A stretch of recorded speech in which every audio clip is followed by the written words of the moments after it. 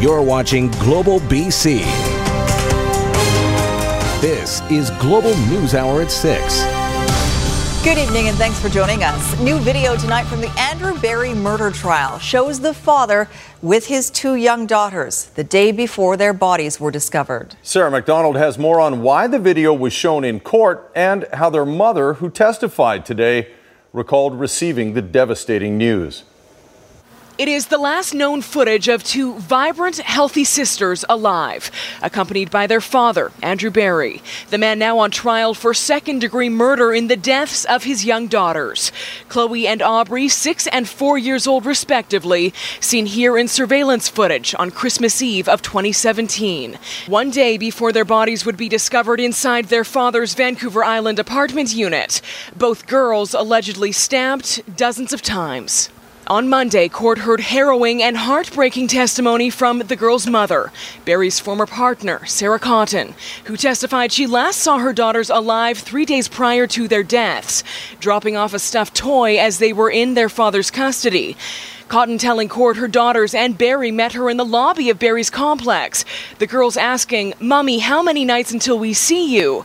Cotton telling them it's supposed to be 3. Growing emotional as she recalled, "I told the girls I loved them and I hugged them," describing Berry at the time as being very distant, very far away, like he was thinking about something.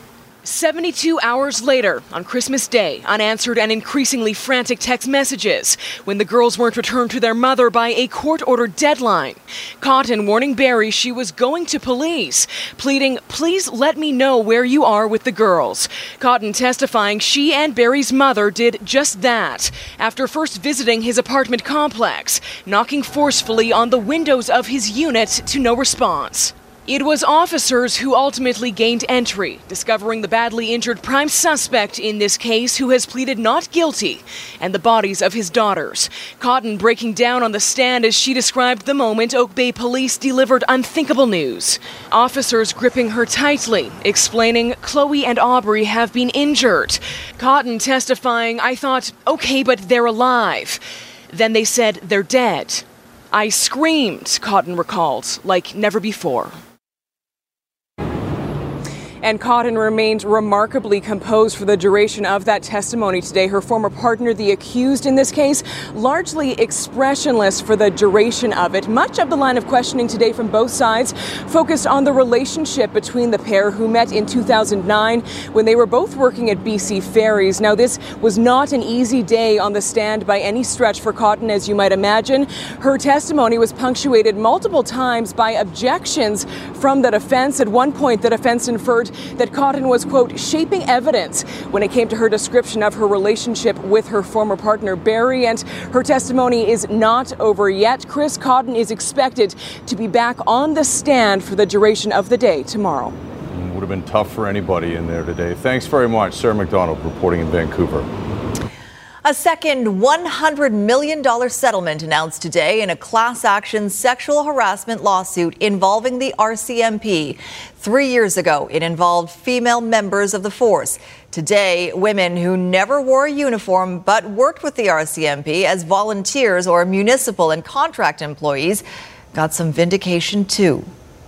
He put his hand between my legs at my knee and he swiped up and through my private part area along my buttocks and flipped the back of my jacket. It's been 12 years, but Cheryl Tiller says she remembers every detail.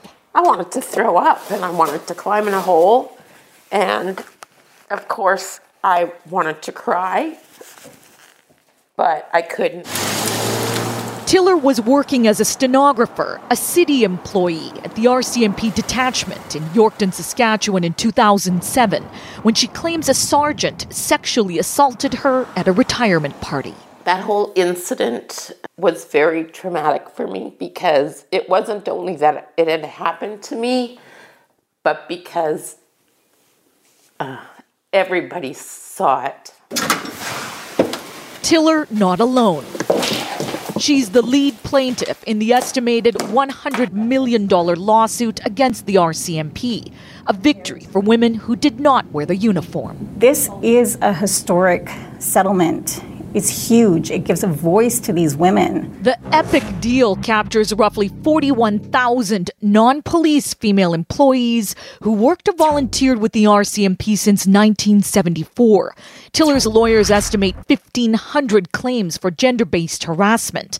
Compensation for eligible claims could range from $10,000 for sexual comments to $220,000 for rape. While the total amount of claims is expected to hit roughly $100 million, this is not a cap. The award could be much higher. The lawyers say all women with eligible claims will be compensated. We've heard some, truly horrifying and, just shocking tales of egregious conduct. The sexualized harassment experienced by them was often repetitive, often lasted not only days, but in some cases years. In a statement, RCMP Commissioner Brenda Lucki tells the country, "I deeply regret that these women were subject to inappropriate behavior in our workplace and apologize for the pain caused to them and their families. Harassment and discrimination do not have a place in our organization. We are accountable for our actions and continue to expand on the measures we've put in place to address conflict and inappropriate behavior in the workplace. This agreement is a further commitment from the RCMP to make right what we can." I stand humbly before you today and solemnly offer our sincere apology. It's not the RCMP's first payout. This latest deal comes 3 years after the force settled another landmark case, a $100 million class action brought by female members who claimed sexual harassment. Victim Services, Cheryl speaking. Tiller still works closely with the RCMP and Victim Services. The sergeant, who she claims sexually assaulted her, did not face criminal charges. This sergeant was offered the option to be demoted or to retire, and he chose to retire. Going public, daunting, but keeping quiet, not an option. This is not about Cheryl Tiller fighting for Cheryl Tiller anymore, right? I need to be strong, and I need to go ahead and I need to fight this, and I need to say this isn't right, and we need to protect women in the future. Romina Dea, Global News. Well, counsel for the plaintiffs are hopeful the settlement will be approved by the court this fall. Once that happens, women will be able to submit claims confidentially. The RCMP are appealing for video surveillance and witnesses to a suspicious fire that broke out in a basement suite over the weekend. 2 young children pulled from that fire are in hospital in critical condition. Aaron MacArthur has the latest on the investigation and why police were familiar with the home. Aaron. Yeah, RCMP certainly familiar with this address, called here just hours before the fire. That's now being investigated as suspicious. As first responders race to save the lives of 2 kids, the only sign of a fire at this Surrey address is a burned-up mattress out back. The small fire now being investigated as suspicious. The 2 kids in hospital listed in critical condition. It was really, I think, even maybe 6-7 month old, maybe 6 month old, so tiny. Yeah, and he was not breathing that time. And then they gave him mouth to mouth, then press his chest. Then after a while, then he was moving. A man believed to be the children's father was also taken to hospital. He was released with minor injuries. The home in the 7100 block of 144 B Street, a hive of activity Sunday. RCMP called to the residents early Sunday morning, and fire crews called back mid-morning after reports of smoke billowing out of the basement suite. Surrey RCMP looking for any information leading to an answer of what happened. Investigators are looking for any CCTV in the area, any witnesses that may have seen what happened. They are also looking for any information from anyone that might know anything. Neighbors say the RCMP have been at this address several times over the last month, but most didn't know anything was wrong Sunday until the fire trucks arrived. Really sad. When I was watching them that time, especially the little kid, it was so bad feeling that time. Anyone with information about the fire or what may have led up to the incident is asked to contact the Surrey RCMP.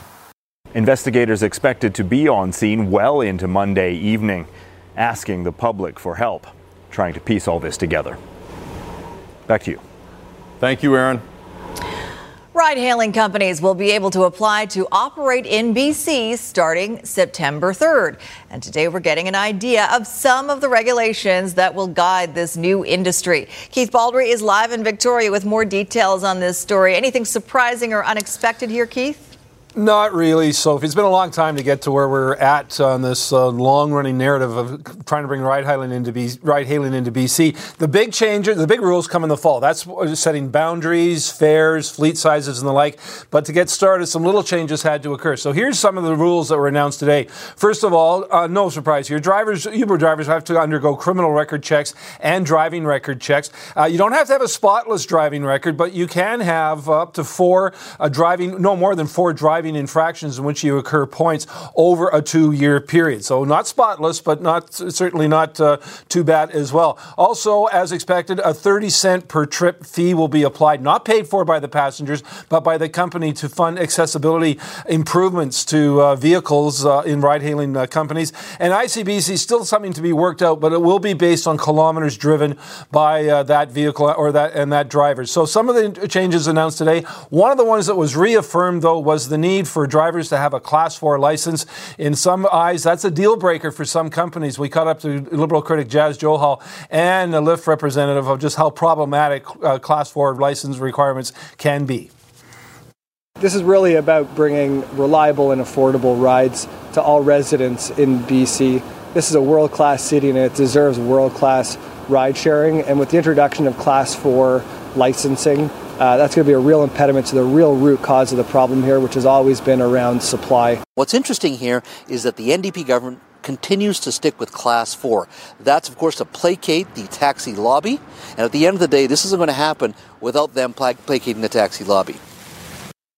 So the NDP government reaffirming today that when it comes to Class 4 licenses, it is non-negotiable, which means it sounds like Lyft may not come to BC after all. In any event, we should know one way or another come September when all the rules are announced.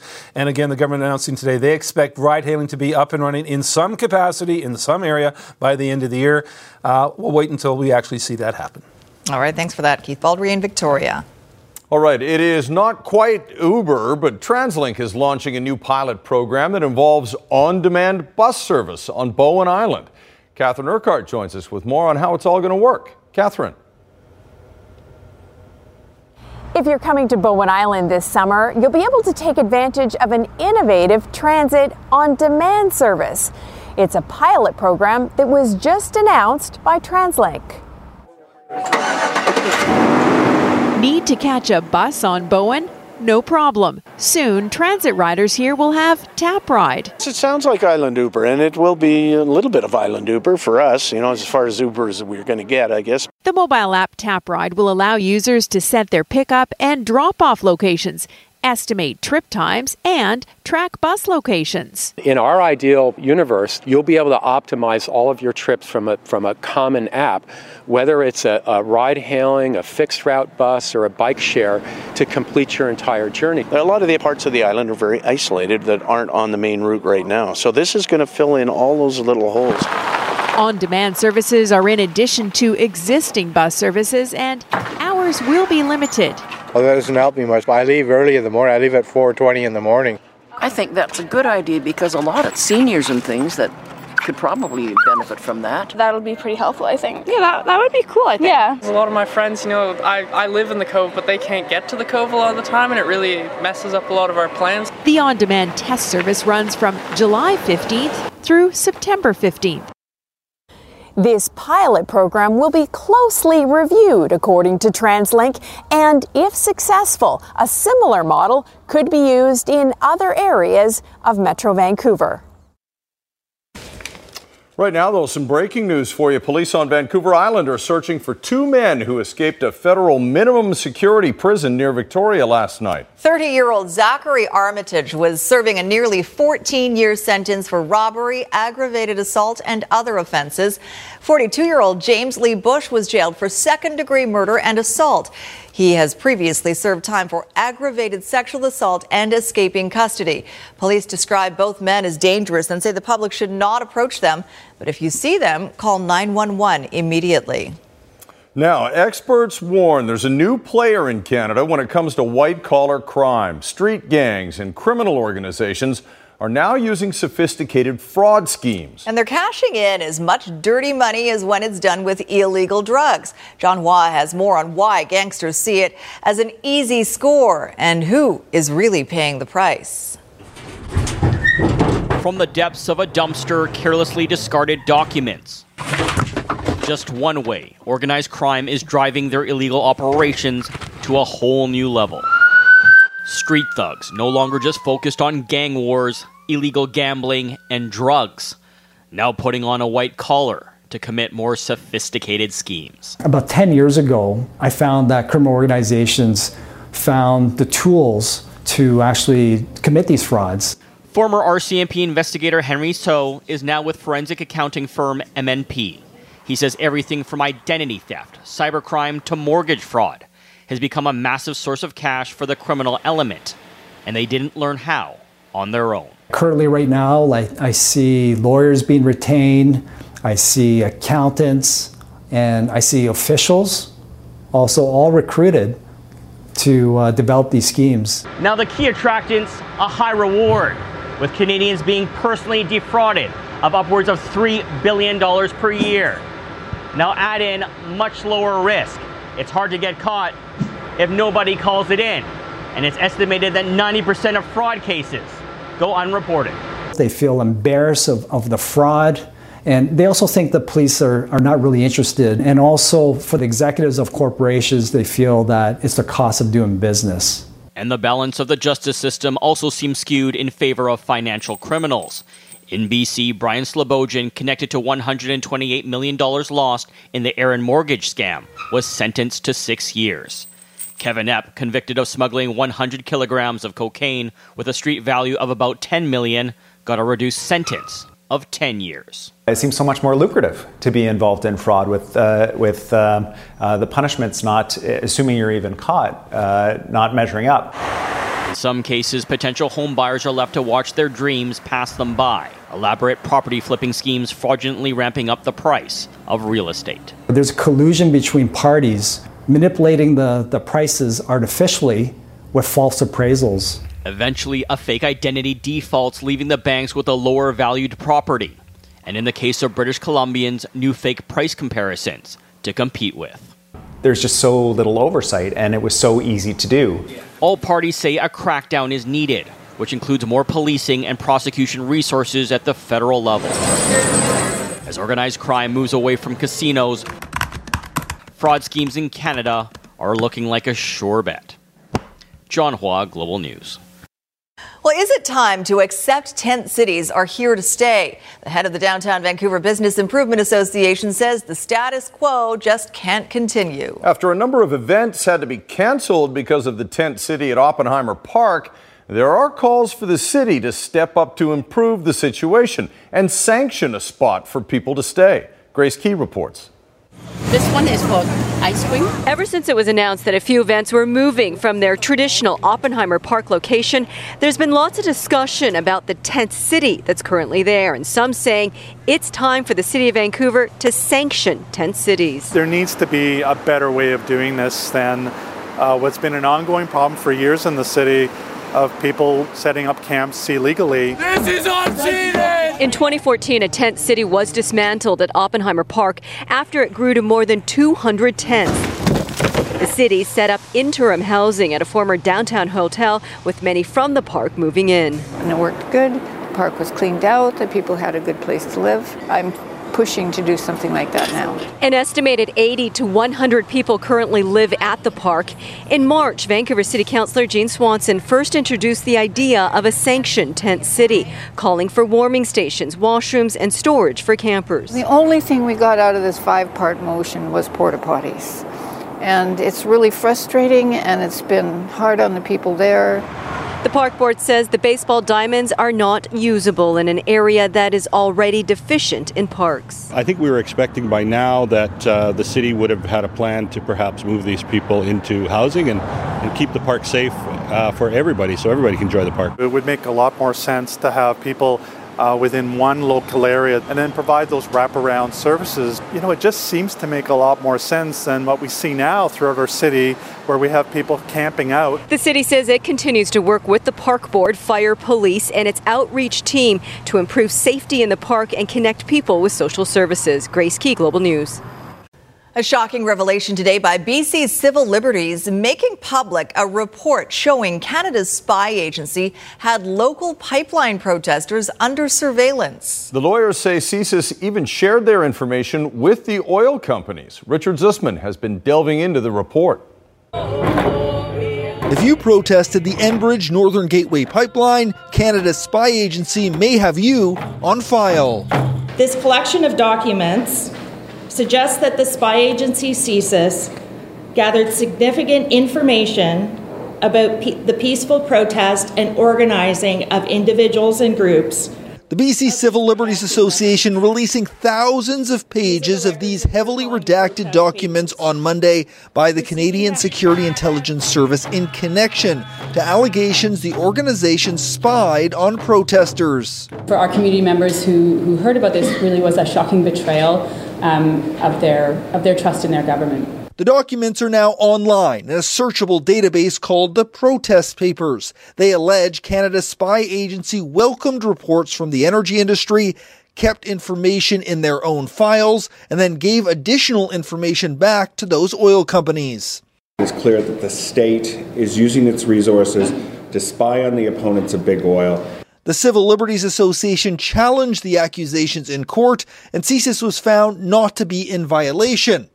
Adding, quote, in 2017, the Security Intelligence Review Committee investigated and dismissed the complaint at hand in this matter, finding that CSIS had not acted outside of its mandate and that its activities were reasonable and necessary. UBC sociologist David Tyndall says what's in these documents is not at all surprising, but it could have a larger impact, especially with large protest over the expansion of the Trans Mountain Pipeline expected soon. It creates a bit of a sense of distrust for people in what we often call civil society, and in that sense it's a little bit of an erosion of democracy. It also leaves a lot of uncertainty for these protesters over whether their every move is being watched. Richard Zussman, Global News. Still on the pipeline topic, a coalition of environmental groups has launched a new legal challenge against the Trans Mountain Pipeline expansion.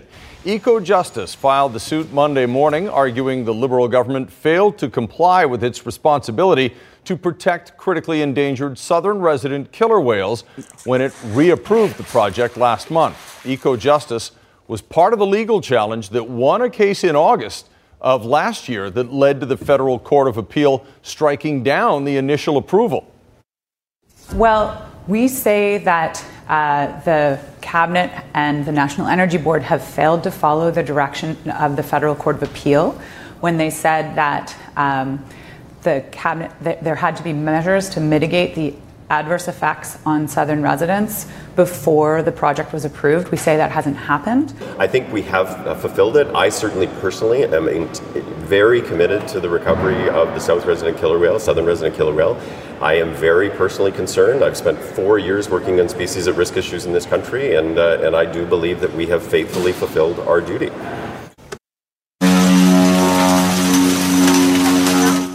Another cruise ship close call in Venice after a huge ocean liner nearly slammed into the shoreline. Rain, wind, and hail were battering the city as the ship approached, and it was forced to make a hard right in front of an outdoor cafe. It missed, but just barely. This comes just a month after another cruise ship rammed a smaller boat along a Venice canal. All of this adding to the growing calls for a ban on cruise ships entering the busy lagoon. Well, the Italian city of Verona also hit by a powerful hailstorm. Video shared on social media showed torrents of water flowing down narrow streets as large hailstones fell.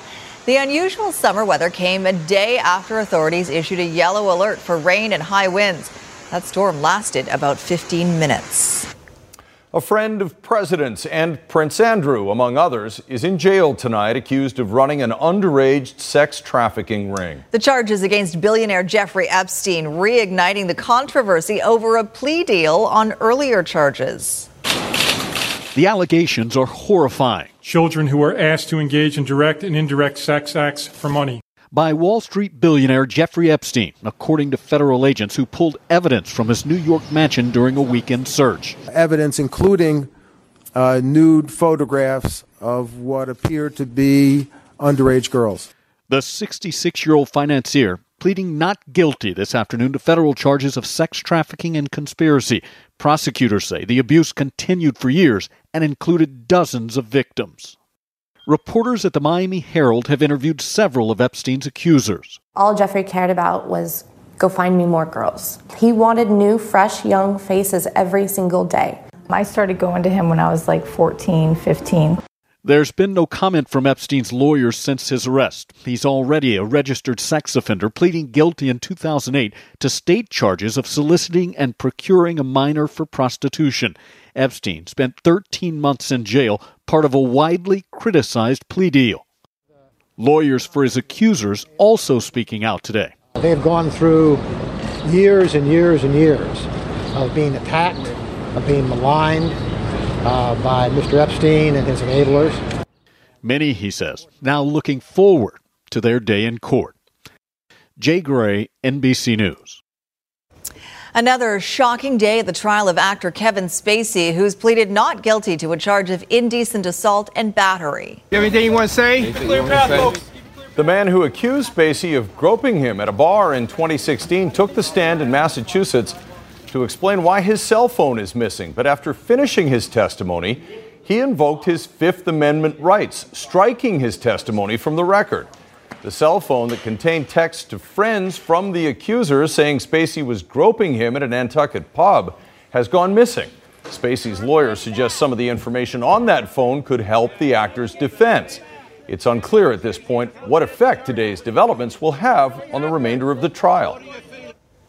Some more breaking news for you now. The Coquihalla Highway is closed in both directions just south of Merritt because of an accident. No word at this point on exactly what happened, whether there were any injuries or when that road will reopen, but we'll keep an eye on the situation and update you if more details become available. Now, big troubles for some of Canada's mobile phone carriers over the past 24 hours with technical issues preventing many people from making or receiving calls. And as Global Sean O'Shea reports, it's also affecting 911 service. It didn't affect everyone with a phone, but almost all of Canada's mobile providers have been experiencing similar problems connecting calls, and it hasn't gone over well. On Twitter, a Rogers customer said, "For over a week it's been happening." Another, "I almost broke my phone in frustration." And Rogers always has a problem with their network. In fact, it wasn't just Rogers with issues, most of which began Sunday afternoon. The Toronto-based communications company acknowledged it had a glitch, telling Global News in a statement, "Voice services are restoring with a very limited number of customers experiencing intermittent interruption to voice calls." The problem with carriers also affected 911 emergency service. Several police services which manage 911 centers say incoming calls mysteriously dropped off. Same thing when calls were transferred to services like fire departments.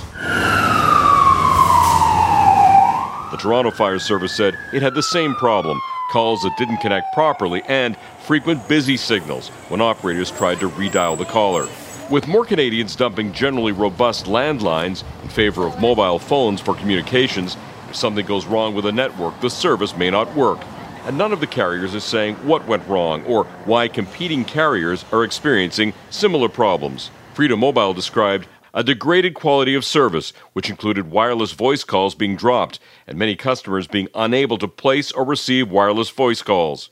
Canada's mobile phone industry isn't back to normal yet. An industry that's depended upon more than ever as sometimes the only means to make a call. Sean O'Shea, Global News. In Health Matters tonight, the NDP government has announced a new service to support youth with mental health and addiction issues. The One Care plan will start in Maple Ridge and Pitt Meadows and set up integrated teams that will work closely with school and specialized service providers. Students who need help will no longer have to talk to several different care providers. The Pathway to Hope focuses on our most urgent priorities first, so that we're helping people when they need it now and reducing demand on services down the road. And there was absolutely no question, everybody we spoke to across the province, that our approach needs to begin with improved wellness for children, youth, and young adults. The program will expand to 4 more school districts over the next 2 years, and the government says all districts will get new services for young people.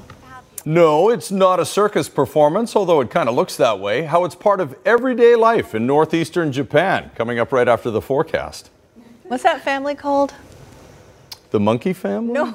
Yeah. What are you talking? High wire family. Oh, the right, Walendas. the sister and brother. Them. The Walendas. Now I know what you mean. Monkey family. All right, Christy Gordon is here with a look at our weather forecast. This is the nicest day today. It might be, yes. Okay. So I had George in Williams Lake sending me this. Yes, it is George, not Jorge. I spoke with him. And it could be the nicest day of the week. We're seeing near seasonal values, and this is the scene out there right now across the lower mainland. In the coast, we're low 20s, but inland regions are in upper 20s, right where we should be. We do still have a severe thunderstorm watch in effect, and we're watching a very strong band of thunderstorms right now that is making their way close to Highway 16. So in not too long, anyone traveling that area will see incredible downpours of rain, possibility of hail, and certainly lightning. That's one of the main things that we're watching. Incredible amount of lightning strikes right now. In fact, we've got 45 fires burning across the province right now, which is fairly good for this time of year, but 35 out of those 45 are because of lightning, and it's not going to change much over the next little while as we continue with this trend. However, the rainfall has been very helpful in most parts of the province. It's really just the northwestern corner of our province that has the driest conditions. But look at this system that is headed our way. So tomorrow will be mostly dry. We'll start to see increasing cloud later on. But this system is going to head towards us by the evening hours, bringing periods of rain. And this is more likely like what we would see in November, 20 to 40 millimeters of rain potentially. So here's your tomorrow. Not a lot going on. Some rainfall across the north. But it's tomorrow night through our Wednesday that we'll see the rainfall, and it will mainly be across coastal regions, some rainfall in the interior as well. So this is your tomorrow. Backing up and looking at tomorrow, showers for northern regions. Across the south, a mix of sun and cloud. And temperatures nice and warm tomorrow, so above seasonal, although we will drop as that rainfall pushes in. So mostly dry tomorrow, increasing cloud, rain developing tomorrow evening. It will be wet Tuesday night and Wednesday. Plan some indoor activities for the kids, everyone. Showers still on Thursday, but we break out of it finally on Friday and Saturday. And I'll leave you with another nice shot of our one nice day of the week from Silverdale Creek Wetlands. Thanks to Alexandra for that. All right. One. Thanks, Christy. Yeah. One's better than none, right? Mm-hmm. Okay, now to the primate Walendas, a surprising sight in northeastern Japan, even for people who live with primates on a daily basis. About 20 monkeys, as you can see, taking a shortcut across a river using power lines as a rope bridge. They dashed across the river after fireworks were used to scare them away. Primates are a part of the everyday scenery for residents there, but it's not often that they would see this many in one place and putting on a circus act. That little guy going hand over hand, foot over foot, like he was going faster than anybody else. Okay, that's kind of fun. How did they not get electrocuted? It's a good Very good question. Because they're not grounded. Okay. Yeah, but actually, if you have two hands, can't the electrocution go through you? One hand to the other, actually. That's a good point. I'm not going to try it. Let's not test it out. Mm-hmm. Just be thankful. Apparently monkeys are immune to electricity. Okay. A win is a win is a win, maybe? What did you say earlier? It's one is better than none? Yeah, that's true. Okay, it applies also in football as well as weather. Okay, Devon Claybrook's first win as a head coach and the BC Lions' first win this season came about in Toronto on Saturday in that most Canadian of ways, a single point for a missed field goal. It's called a rouge. And for those who don't like it, it seems to be rewarding failure. It's kind of like giving half a goal for hitting the post in hockey. But it's in the rules, and it has been forever. But when it happens, especially on the final play of the game, it's one of those, oh yeah, I forgot about that moments. Even for the Lions, who won because of it. Honestly, all my thought process was just making it, and my whole mentality was like, I've been here, I've done this before, I'm like, I'm going to make this 3 points. Kick is up and it is wide. And now Rainey he's out of bounds. And the single is good enough. Your thoughts on watching the boys win on a rouge? Well, I was screaming at the TV when I saw he missed the field goal, and then I just went quiet, like, wait a minute. Canada football, man. Canadian football. I love it. Ah, yes, the Rouge. It's about as Canadian as maple syrup and bacon. A single point football fans in Canada have debated about for decades, a point newcomers to the CFL need constant reminding about. I didn't notice until I looked at Coach RP and I was like, we won? I'm like, oh, yeah. He stepped in the end zone or in the back end, out of bounds. I'm like, oh. Well, let's go. I'll take it how we can get it, and a win is a win. Doesn't matter. I actually argued with a ref one time when I threw an interception in the end zone and they didn't take it out. I was like, well, we get a point. He's like, no, you don't. I was like, man, I don't even get a point for that. So, yeah, it can be a bit confusing. That's the first time, I think, in my career that I've ever had a game where we won on a rouge. I had a lot of text messages after the game to explain me what just happened. So I had to create a mass text message, just send it all at once so I wouldn't be explaining it. But and they didn't know it could happen on punts too. So they got a little CFL one-on-one lesson after that for sure. And here's the thing about the CFL's single point. The Rouge truly is a game changer, one that's always in the back of a coach's mind. Those hidden points in a game come into play more times than not. It's just that ours ended on a rouge, but you got to think if you score 7 and then you get a rouge 8, now they have to go for 2. And those happen few and far more times than a rouge at the end. So the rouge plays is an integral part of the game and through the course of the game. It's just ours was at the end, so therefore it gets lost in translation a little bit. The Canucks haven't signed Brock Boeser yet, but they seem to be having no problem signing the lesser-known players. Today it was left winger Francis Perron, who got a one-year deal. They got him in a trade with the Sharks. He'll start in the minors, and who knows when or if we'll ever see him in Vancouver. He has yet to play an NHL game after 3 years in the minors. Okay, on to Wimbledon, Milos Raonic, Guido Pella. Now, Raonic looked good, really good for a while. Wins the second set, goes up 2-0, or 2-love. But maybe this was a sign things were going to go the other way. Watch Raonic here. Whiff. What? For a hole in the racket? Nope, he just whiffed. Okay, he lost the third set 6-3. Does get this point here. The tweener from Pella, no. He's up 5-3 and serving for the win. Doesn't come through. They go to a tie break. Come on. And Pella forces a fifth set in the fifth set. Nope. And now, this is no way to lose. Into the net. 46 unforced errors by Raonic, and he is out at Wimbledon. Junior. Home Run Derby, it's all-star time in the majors, and Vlad Guerrero Jr. of the Blue Jays, his first round, hit a record 29 home runs. Here's a slow-mo of his swing. I'm not necessarily surprised with when you break down. And if he wins this tonight, it'll be all in the family, because back in 2007, his Hall of Fame father, Vladimir Guerrero Sr., won the Home Run Derby.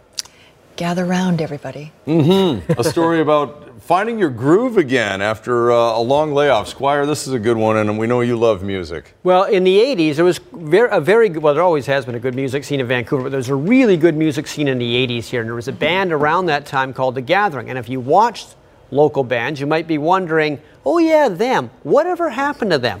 I'm going to show you whatever happened to them.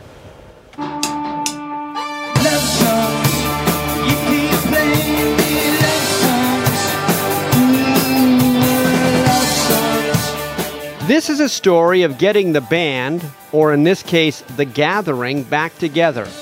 Yeah, we started in about 1984. You said the first gig was where? A place called the Love Affair, which doesn't exist anymore. Kind of magical to play there, and it kind of kicked it off for us. But after just over 3 years of being a band, The Gathering broke up in 1988. We were at edge because we were young and full of ego and stupidity, as you all are when you're, 20s. So they joined the real world, jobs, families, and then they thought it might be fun to get back together and do one more show. Except there was a problem. They couldn't find their singer. I have to be honest, I'm not really one of these, I don't follow the hype when it comes to social media. It was these odd sightings. It's like the Sasquatch. Someone would say, I think I seen him. Yeah, I think I seen Pete Burns. And no, it's like, then we'd let it go for a few years, and then we'd all start looking again. He was finally discovered playing for an over 50 soccer team. Ran into Rick Arbois, who used to be the president or work at Network Records. And after the game, he said, "Are you the Peter Burns?" "Yes, I think you are. I think I've got somebody that's been wanting to get in touch with you for a little while." So after 30 years apart, they regathered themselves, and it was instantly rewarding.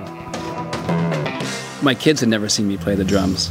The first time we played, they both came and watched, and they were just dad rocker. It was I could see them in the crowd with their eyes just beating up. Another reward is a record company in Germany heard the new songs they wrote and signed them to a deal, which is great. But reconnecting old friends is the best part of all for getting The Gathering back together. We were deadly serious as kids, even though we were way in over our heads, and there was no chance we were going to make it, whatever you want to call that. At this point, every show we play is a gift, and every time we get together, it's just fun. So we look forward to it and make the best of it. Can you imagine finding out your dad played the drums in a rock band, not having a clue and then you get to see him on stage? That'd be cool. That would be cool. Yeah. There you go. Final word on the weather before we go? Sure. So not bad tomorrow, but by the evening you can expect the rain to move in, and Wednesday's going to be pretty wet, unfortunately. All right. Thanks for watching. Rock on, everybody. Have a good night.